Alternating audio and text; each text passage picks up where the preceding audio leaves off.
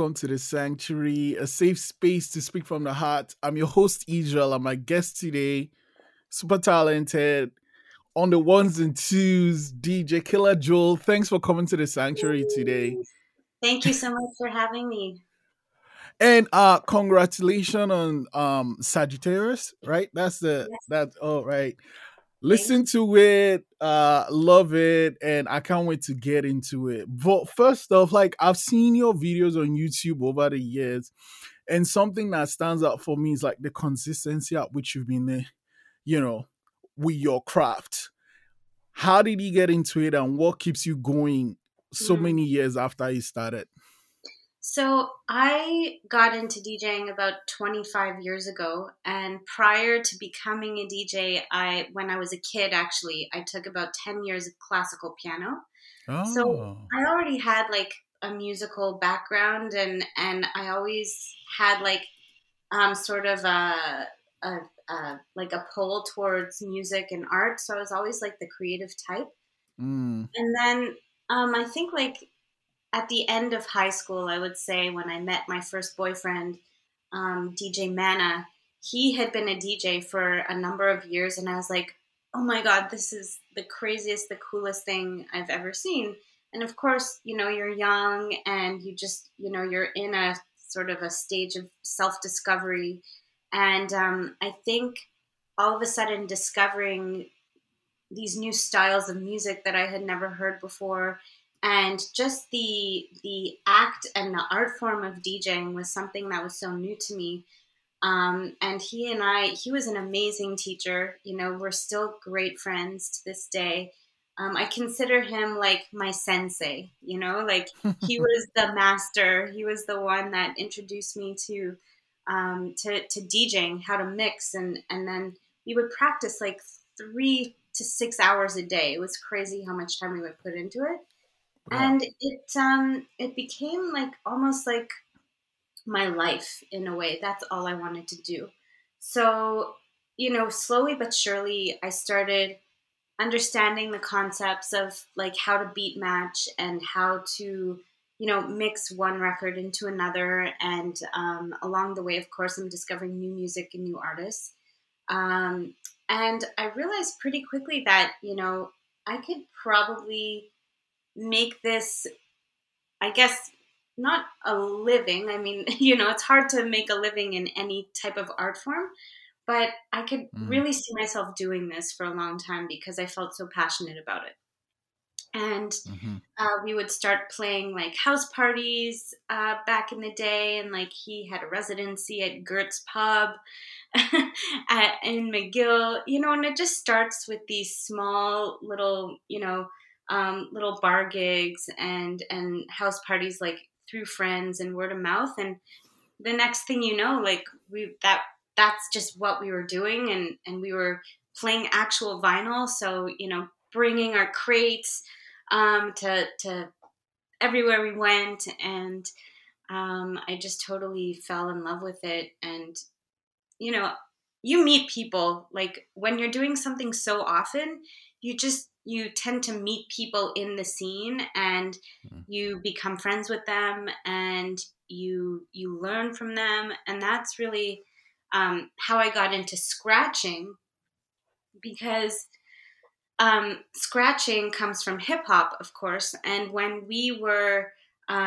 when he was first teaching me how to DJ, we were playing house and techno and drum and bass and break beats. We were very focused on more of a dance music style of music. And trip hop was, basically what introduced me to hip hop as a genre of music. And we discovered DJ Qbert, and he was putting out like instructional videos at the time on like VHS cassettes. So, oh boy, back in the day, like this is a while ago, and this is how we would learn, because we didn't have YouTube, and we didn't have social media, right? So the way that we would learn from one another was either to physically be in the same room, or through instructional VHS cassettes and DVDs. And this is how I first started getting into scratching and turntablism and that whole world, and the rest is history. Yeah. Um, uh, it's funny that, like, cause I know it from the scratching, so I didn't even know. Like, I thought that's all you always did. I didn't even know you came from dance. And like, personally, I love music. I listen to pretty much all genre, and like dance. I lived in South Africa for a while, and dance music is like big, big, big, big, big there. Mm. House too. So you mentioned something. Yeah, I didn't know. What is beat matching? So beat matching is when you take two songs, like what you see DJs doing in the club all the time is taking two songs that are not of the same BPM or they're not the same tempo and matching them so that you can mix them properly. Because if you have a song that's this speed and a song that's this speed and you try to match their temp and you try to like mix them without matching their tempo first, you get what's called a train wreck, which is not something you want to aim for Yeah, when you're yeah. playing a DJ set. So beat matching is basically just taking two tracks and mixing them in together seamlessly.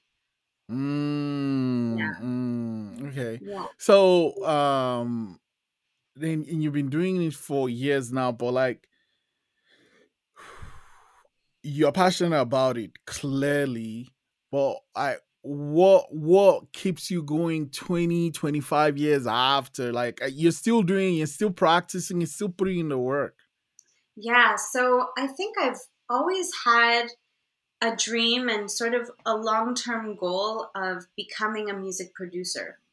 Mm, And I feel like everything that I learned over the years as a DJ in the industry, both artistically and professionally, like in a business sense too, I mm, think it all created, it set the stage for Killa-Jewel as a producer. And this has always been a dream. I think it was a natural progression for me.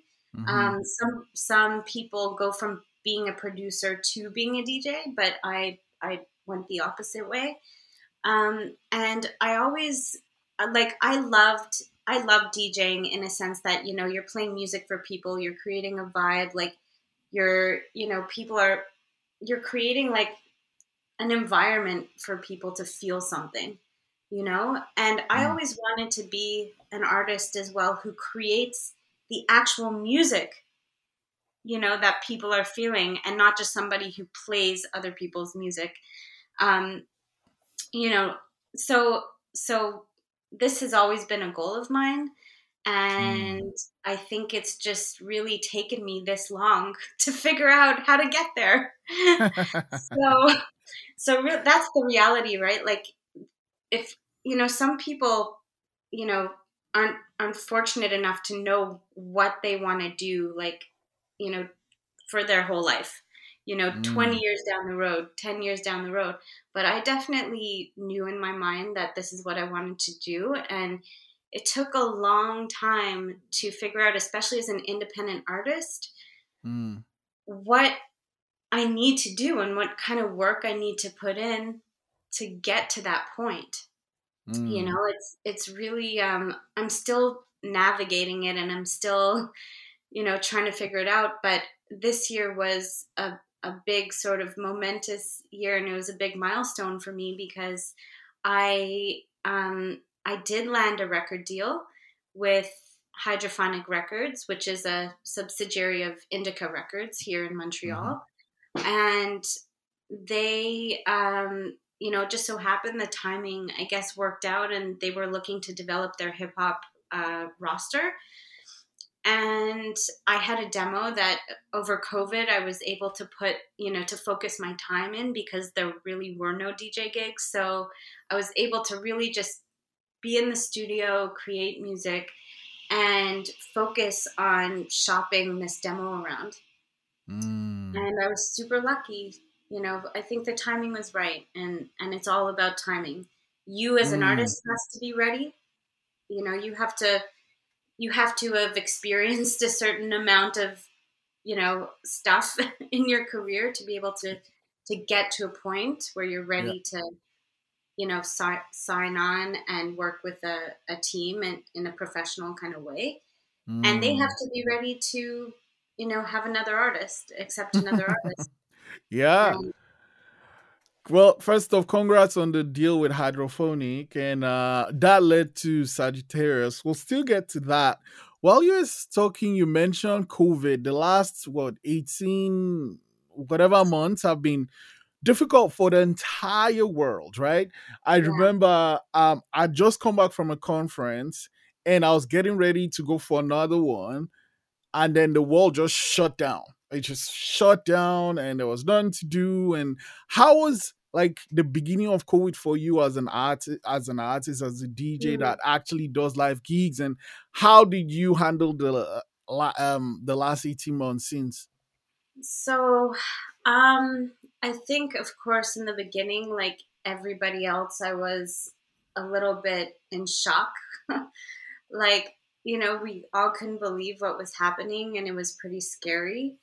Then, as time passed, and I'm the type of person who kind of looks at the bright side of things. Mm. Sometimes maybe a little too much. But I was like, you know what? I'm gonna look at the positive, if there's any positive side of what I can do, how I can be productive during this time, being that, as you said, there are no gigs and it's a very difficult time for artists. And Mm. um, I was lucky enough that I already work from home. So this is my home studio. That wasn't a huge shift for me. And I know for a lot of people, their work situation just, completely changed and turned upside down. So I Mm. didn't have that.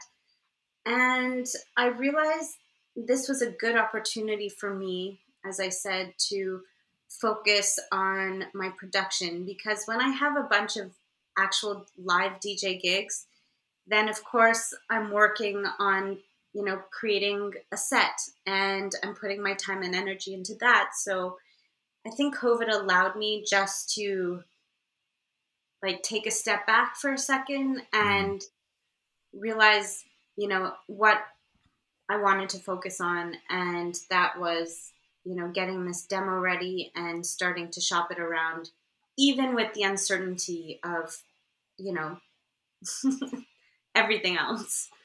So I Mm. kind of took it in stride, and I actually happened to manage I happened to land a TV show here in Montreal during that time. It was called La Fin des Fêtes, and it's a TV show for French rappers. Oh. It's a battle, so it was on Télé Québec.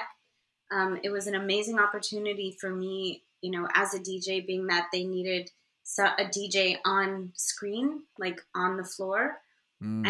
and and that was completely unexpected as well. So I was happy to land that project, and I'm doing the second season this year. So Sweet. So, like, as a DJ on the show, do you decide what instrumentals the rappers battle with, or was that up to the rappers themselves? so basically, I was given a library of music to choose from, and this library consisted of original productions from local producers. So that was super Oh. cool in that it gave an opportunity for artists, even who weren't on the show, to at least have their music like Mm. placed and played on television, and that's good money for Yep.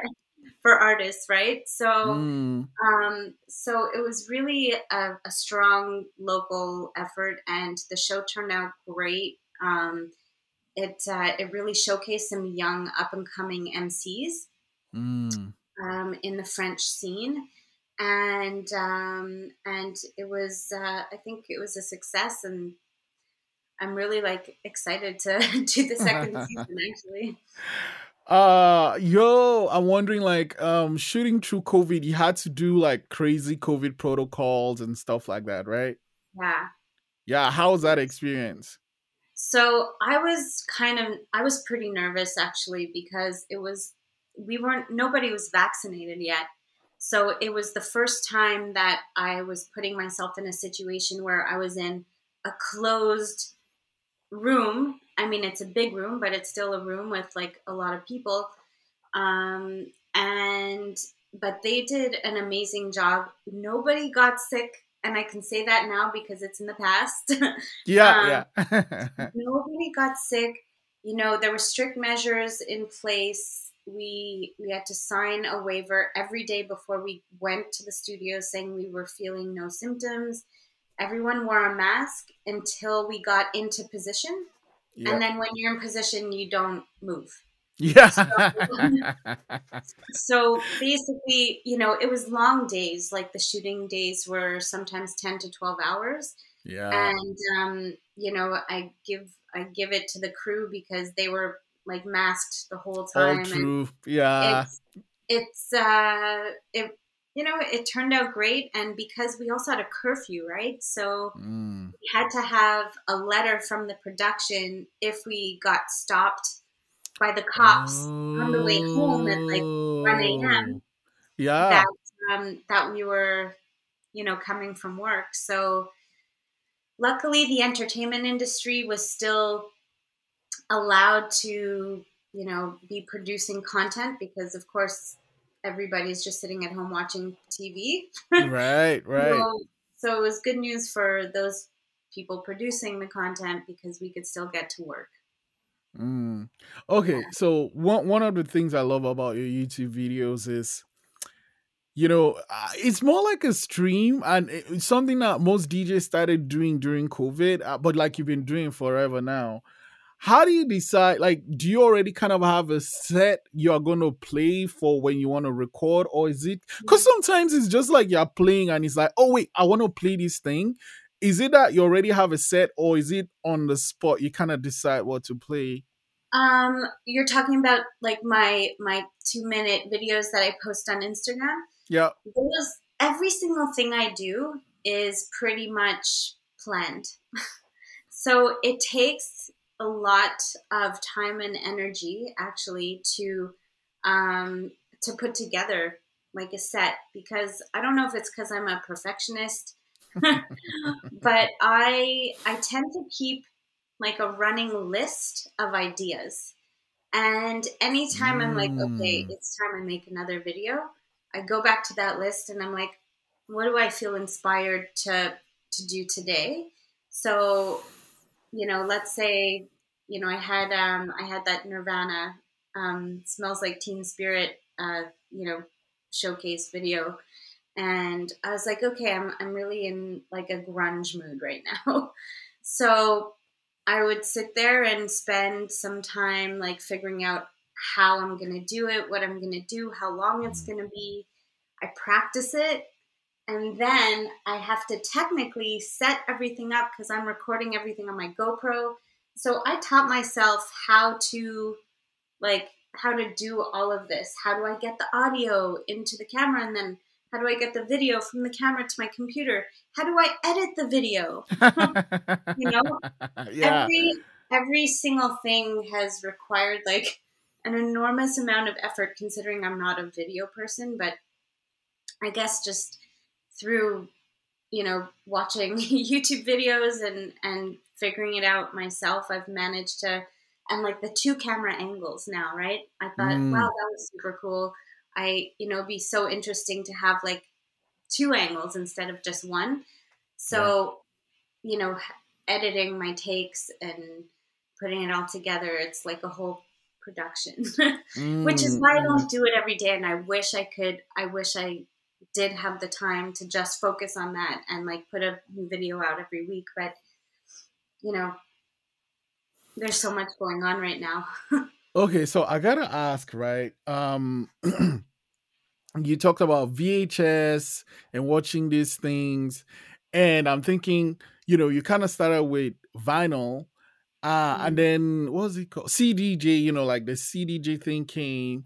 But like in the last, I don't know, like maybe the last 7 to 8 years, vinyl is being cool again, right? Mm. What would you say is, or what do you think, or what would be your idea behind that resurgence of vinyl these days? Well, I mean, I think everything, just like fashion or just like anything, pretty much things come back around, right? Yeah. Um, I haven't collected vinyl in a very long time, and when I used to travel a lot, I would seek out, different record stores in whatever city that I was in, Hmm. and I would make it a mission to go digging. And just anytime I've done that, it's just it brings me back to when I first started. It's like the physical, like going through the records, getting your hands dirty, Mm, like feeling the vinyl, touching it, putting it on the record player, and listening to it, putting the headphones on, and I would do that. I would spend like hundreds of dollars sometimes every week. I was just obsessed, and then of course, as you said, you know, um, everything became digitized. And in a sense, when technology started to, take over the art form, it really created an ability for more people to discover DJing in a sense because it became more accessible. Um, mm. it's not an inexpensive hobby No, it's collecting. not. It's if you have a computer now, you can basically, for a couple of $100, you can get yourself a controller, and all of your music is, in MP3s on your computer. So there are other ways now to discover music. So it's a completely different way to experience music, I think, and to discover it. But I think, the fact that vinyl, as you said, is, becoming more of a popular thing and coming more mainstream again, it's just a testament Mhm. to, how crazy and cool of an experience it is to, to have it and to dig for it and to experience it, Mm, basically. mm. That's super true. Okay, so I gotta ask this. Like, can you do the scratching on just any record player, or like, is there a special thing you guys have for your own record player that Hmm. does that stuff? So basically, when I'm using Serato, which is a a virtual sort of DJ software, I'm still using a vinyl. This is a vinyl. So for all intents and purposes, this is a vinyl like any other vinyl you find in my record shelf. Yeah. However, when you put the needle on the record and you put it into the phono input, which is the input you would usually use to play a record, all you get is a time code, and it sounds like "Eh." And that time code is what tells the computer where in the song you are. So if you put the Oh. needle, even though there's nothing printed on this record except for time code, if you put the needle here, the computer will know that you're, at 35 seconds into the track, and then you're at 45 seconds into the track. So Mm. that's how it knows, and it's really cool because I can be like, okay, I want to play my first track on this side, and I want to play my other track on that side, and then when I'm finished playing that track, I'm going to select another track to play on that side. So you can basically choose, what song you want to play on which side without ever having to take the needle off the record or the Mm. record off the turntable. And that has created like so many options for creativity as a scratch DJ and as a turntablist.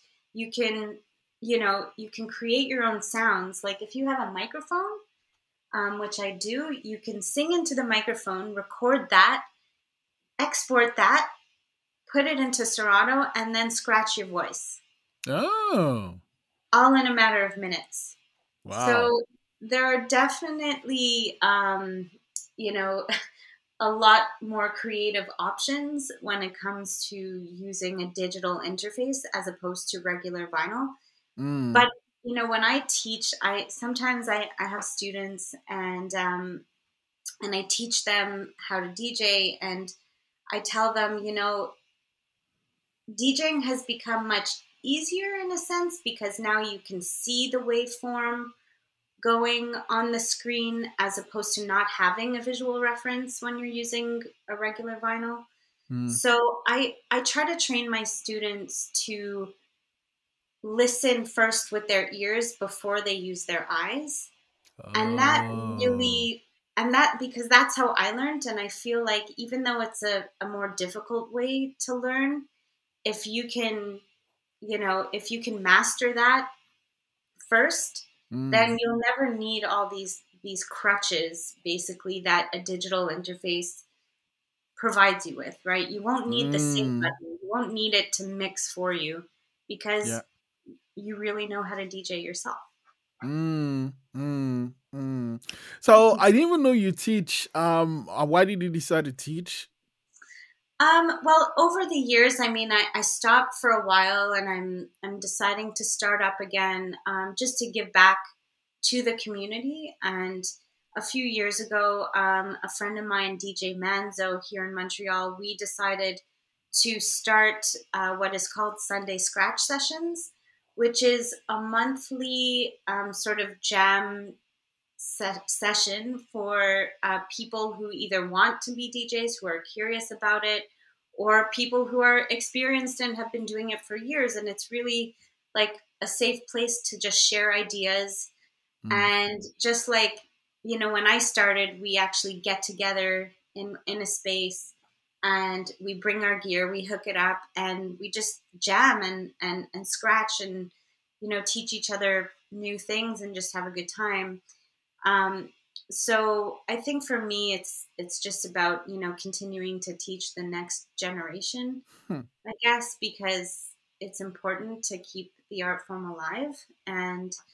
Um, and yeah, that's really why I do it. I mean, I'm super busy, but every once in a while, I'm like, okay, I'll take on another student. You should take me on because I think that's one thing I want to learn for next year. Like, I love music and I've always been fascinated with it. But, like, I guess I just, I have friends that do it, and I'm like, ugh, man, asking someone to kind of put in that time. Because I think it's a lot of effort, right? I'm going to start from zero. I don't know what is what. Serato, I guess, is like an app, right? Wait, but is it? So, Serato, but like, is it like like a physical thing? It's a program on your computer that you download, that you pay Hmm. for.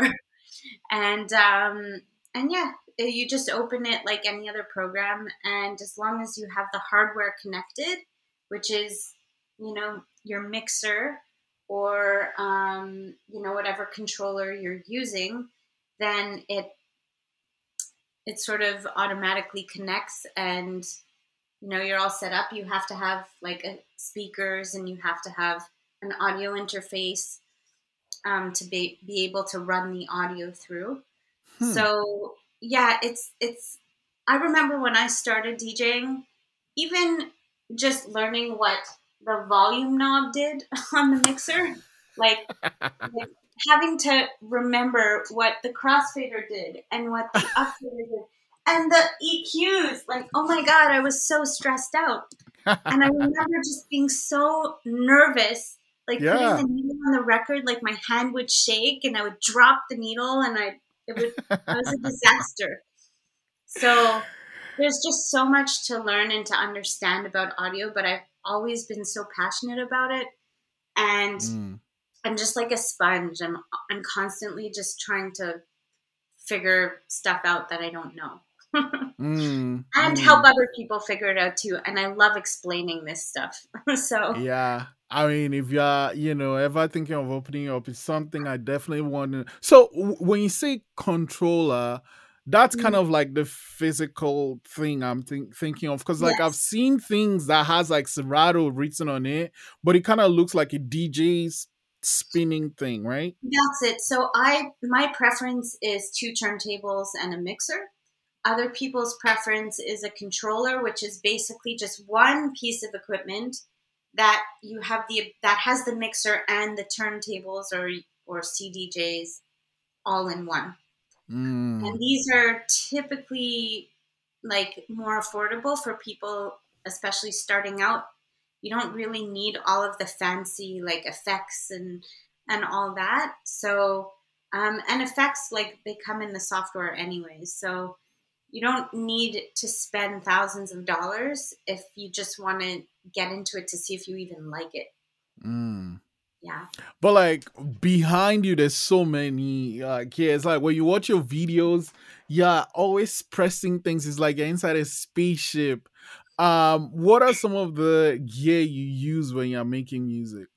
So that's a great question. So recently, because I just released my record and I had my record launch, I was practicing my live show. And so when you're one single musician trying to perform an entire song by yourself, a lot of work and preparation goes into even just figuring out, okay, what parts am I going to play versus what parts are going to be in the backing track, right? So Mm, that's something you have to kind of figure out when you're first starting to make a live performance.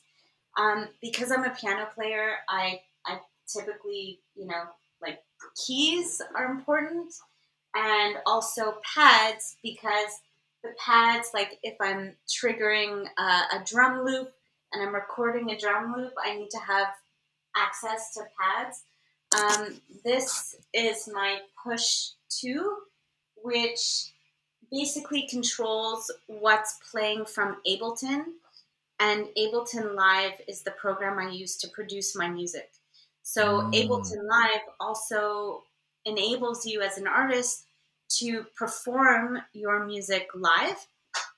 And these buttons basically trigger whatever I want them to play. So if I want, Oh, so like in Ableton, you can be like, this button number one is going to be like the kick, and this one is going to be like the horn, and exactly. this is going to be like the snare. Like this is my piano track over here, and this plays the piano in the introduction, this plays the piano in the verse, this plays the piano in the chorus. So, and I can say, oh, I don't want the piano to play anymore in the chorus. I press the button again and it stops playing the piano in the chorus. So there's so many things you can do with just a Mm, couple of different controllers. And mm, the work really comes into number one, building the live version of your song mm. and then practicing so you know everything seamlessly. Yep, And yep.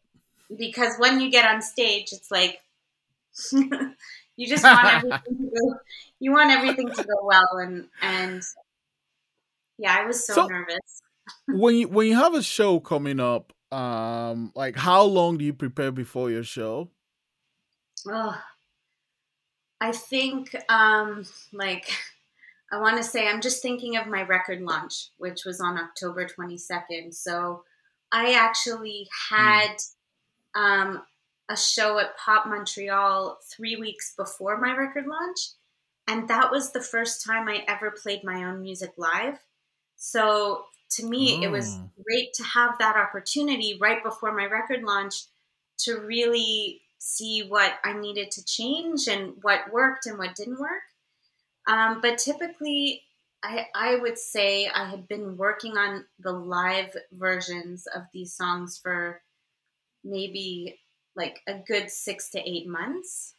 hmm, So, hmm, you know, if I'd say typically it takes about 2 to 3 weeks to say, okay, I'm going to take this song, create a live version, and then it'll take me another 2 to 3 weeks to really refine it to make it how I want.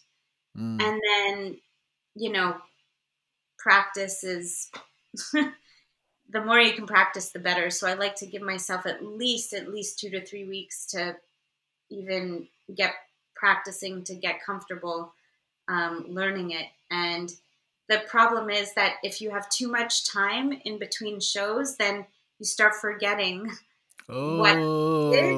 So it's Oh. almost like it's good every once in a while to go back and play it and just remind yourself what you were doing so you're not guessing.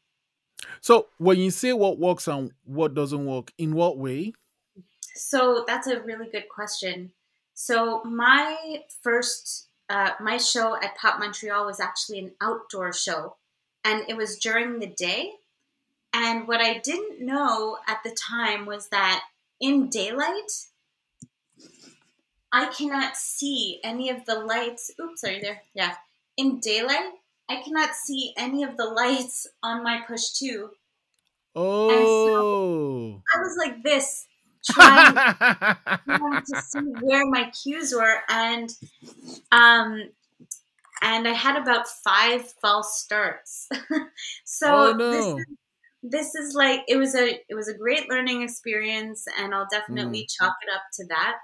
Um, for all the stuff I'm doing on the turntables, I can do that with my eyes closed on any day, and mm, that went great. So it was really the stuff that I was triggering on the push that mm.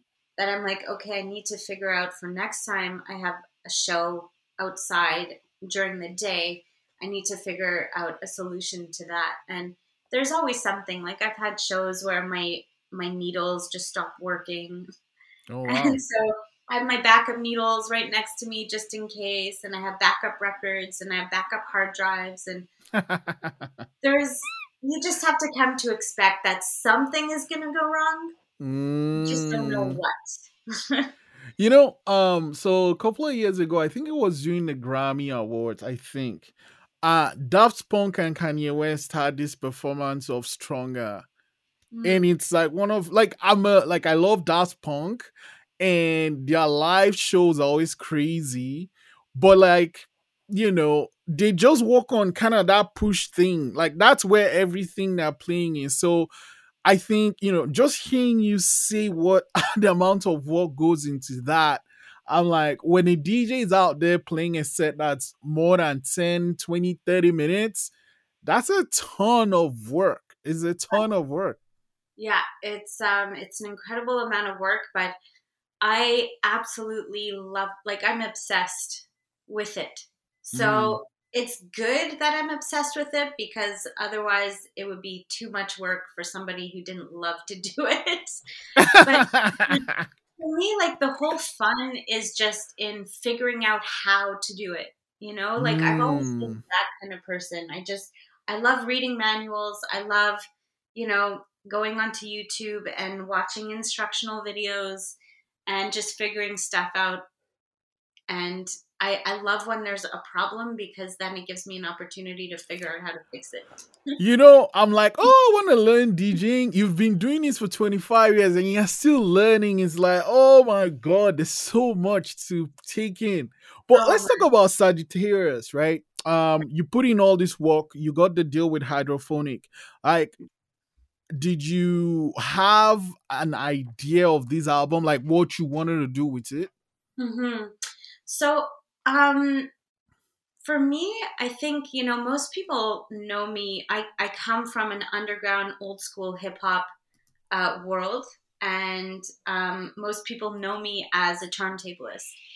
Not a lot of people know me as an electronic music producer. And when I started using Ableton and, like, basically my digital interface to produce music, my sound changed completely. So the first record that I made was on an MPC 2000, which is like, a drum machine from the Doof, doof, 80s. doof, doof, doof. And that, because the process is different in a way, you don't have as many options and effects at your disposal when using an MPC.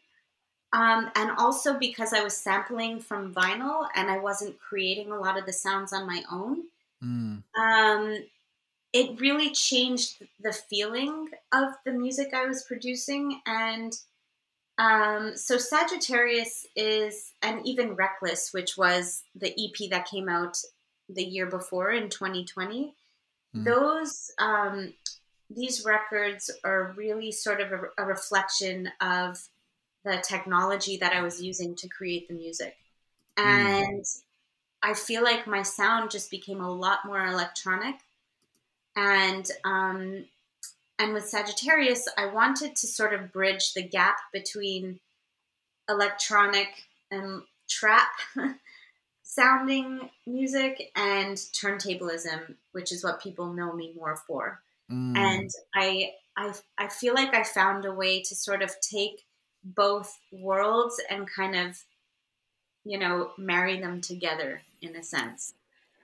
One thing that when I go to a track list, especially of a DJ and it's instrumental, I always wonder how do you come up with the title for the beat? Because it's pretty much just a beat. Like there's no lyrics to the song except the one your first Without single you. on Sagittarius.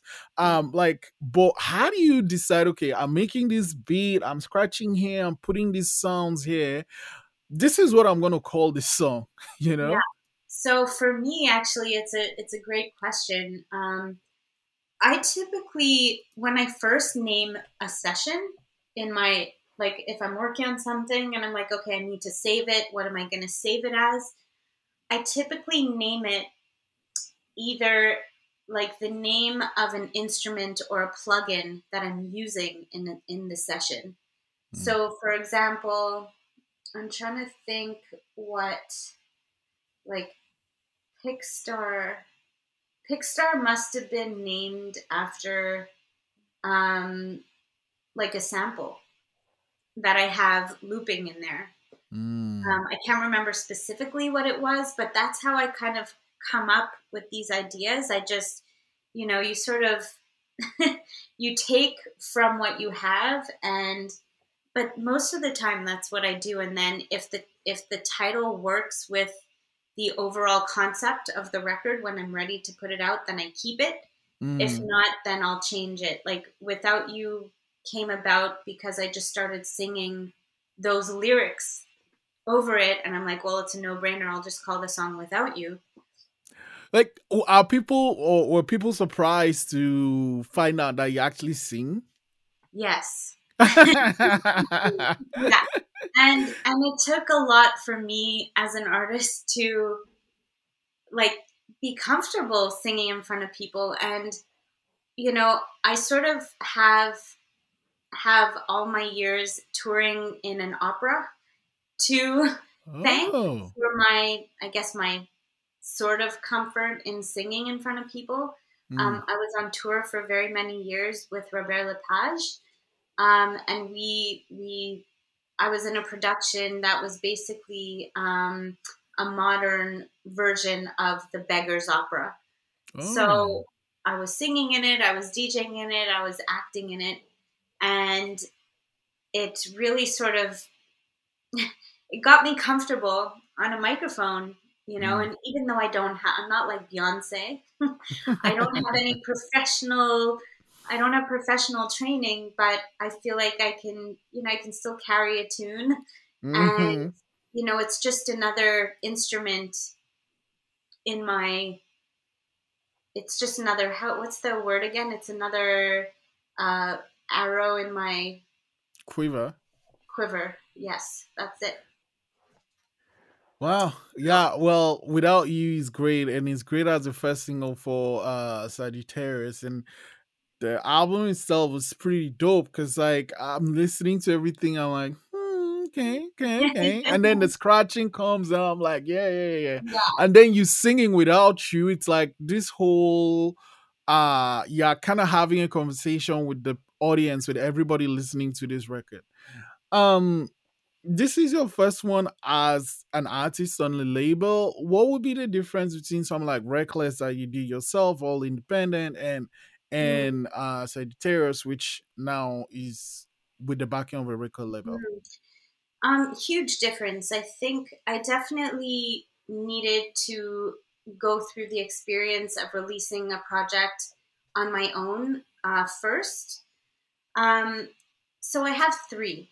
So Dade was the first record. It's actually a full length LP, which I never officially put out because it had samples on it that were copyright protected, and I wasn't considering that at the time. I didn't think it would be an issue, but of course it was an issue.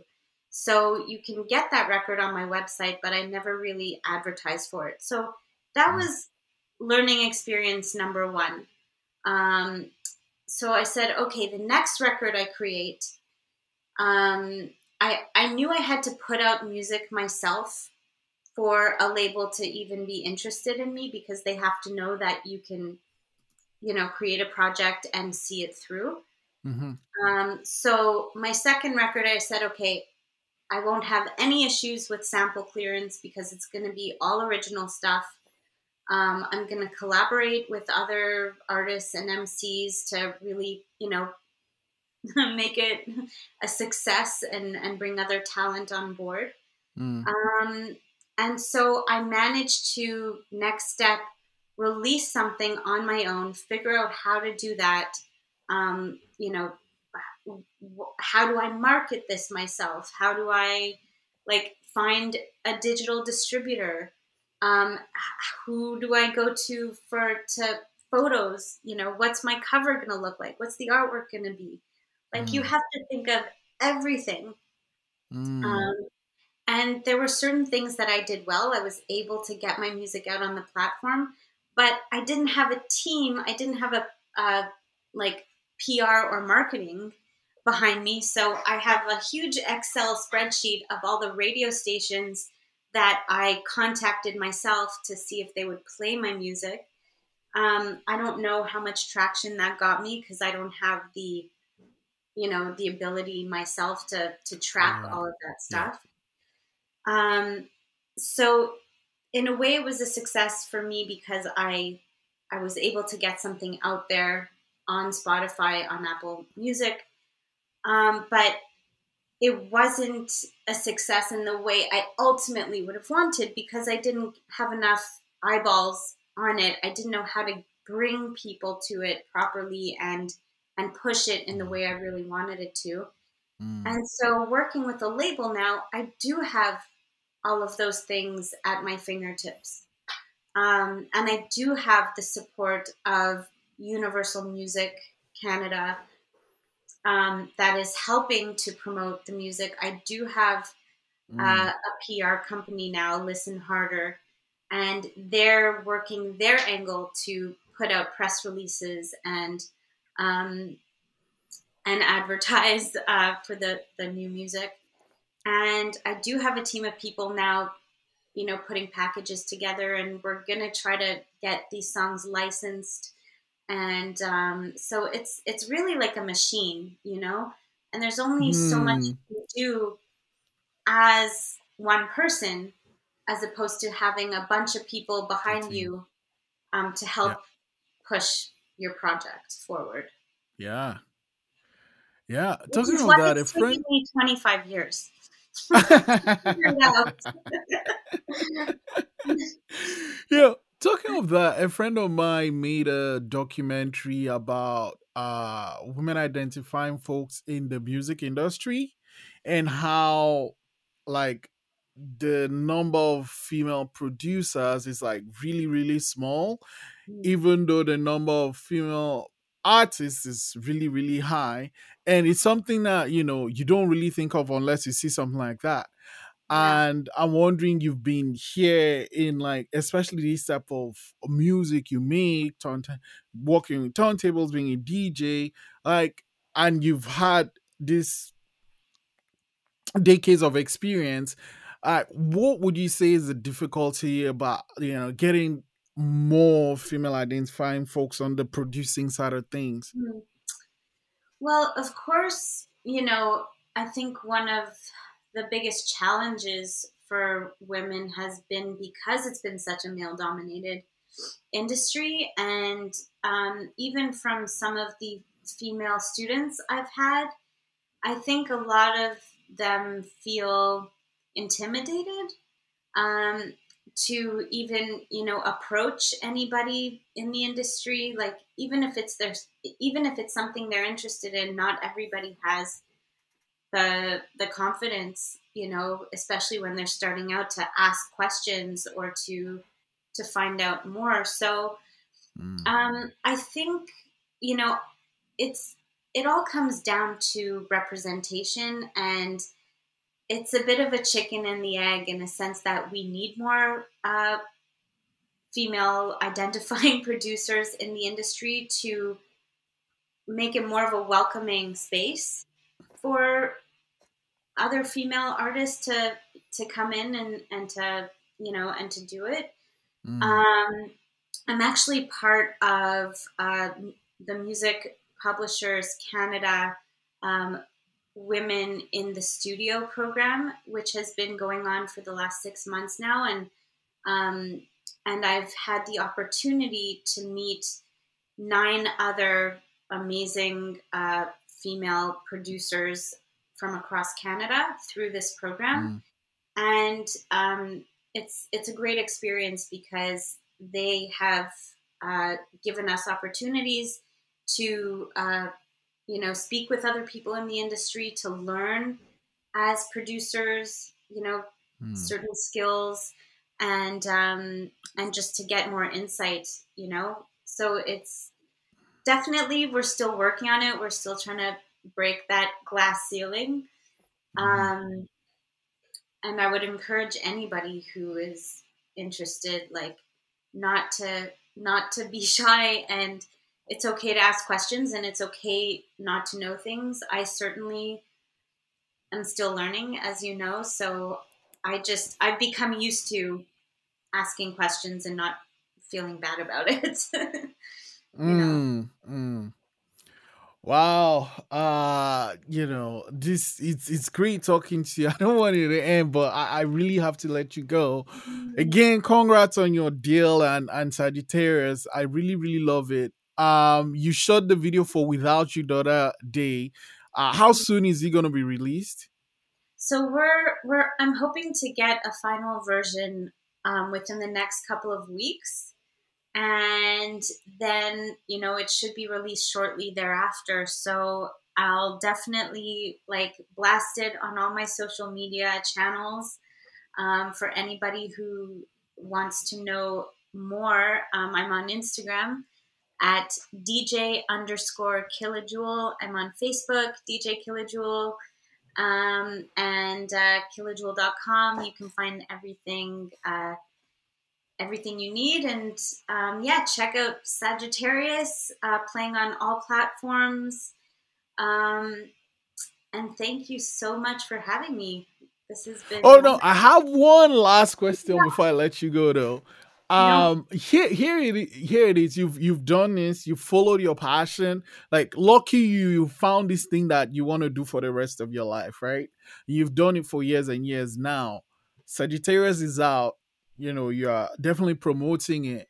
But what are some plans you have for the next couple of years? next couple of years, I would love to be focused on touring. I know, the world is still opening up, but it's essential that when you release new music that you go out and you play it live for people, and you have a show. And it's always also been a dream of mine to create a show with live visuals. And I'm working alongside a friend of mine, the amazingly talented Mourad Benasser. And he's also a turntablist, but he's an amazing sort of video. I'm not going to say this properly. Um, Visual artist. And he created some pretty cool stuff for my record launch, and I'm Mm. hoping that we could further develop our ideas over the coming months, so Yeah. that when I'm ready to tour, we just create like a cool live experience for the audience. So Mm. that's the plan. Awesome, man. DJ Killa-Jewel, thank you so much for sharing. And once you open your thing, let me know because I really want to learn. I should actually start saving up to get like the Serato and those things I need to get because like I Yeah. really think that's one of the things I want to do for next year. But again, thanks for coming to the sanctuary and thanks for sharing so much of yourself. Thank you so, so much. It was great talking with you, Israel.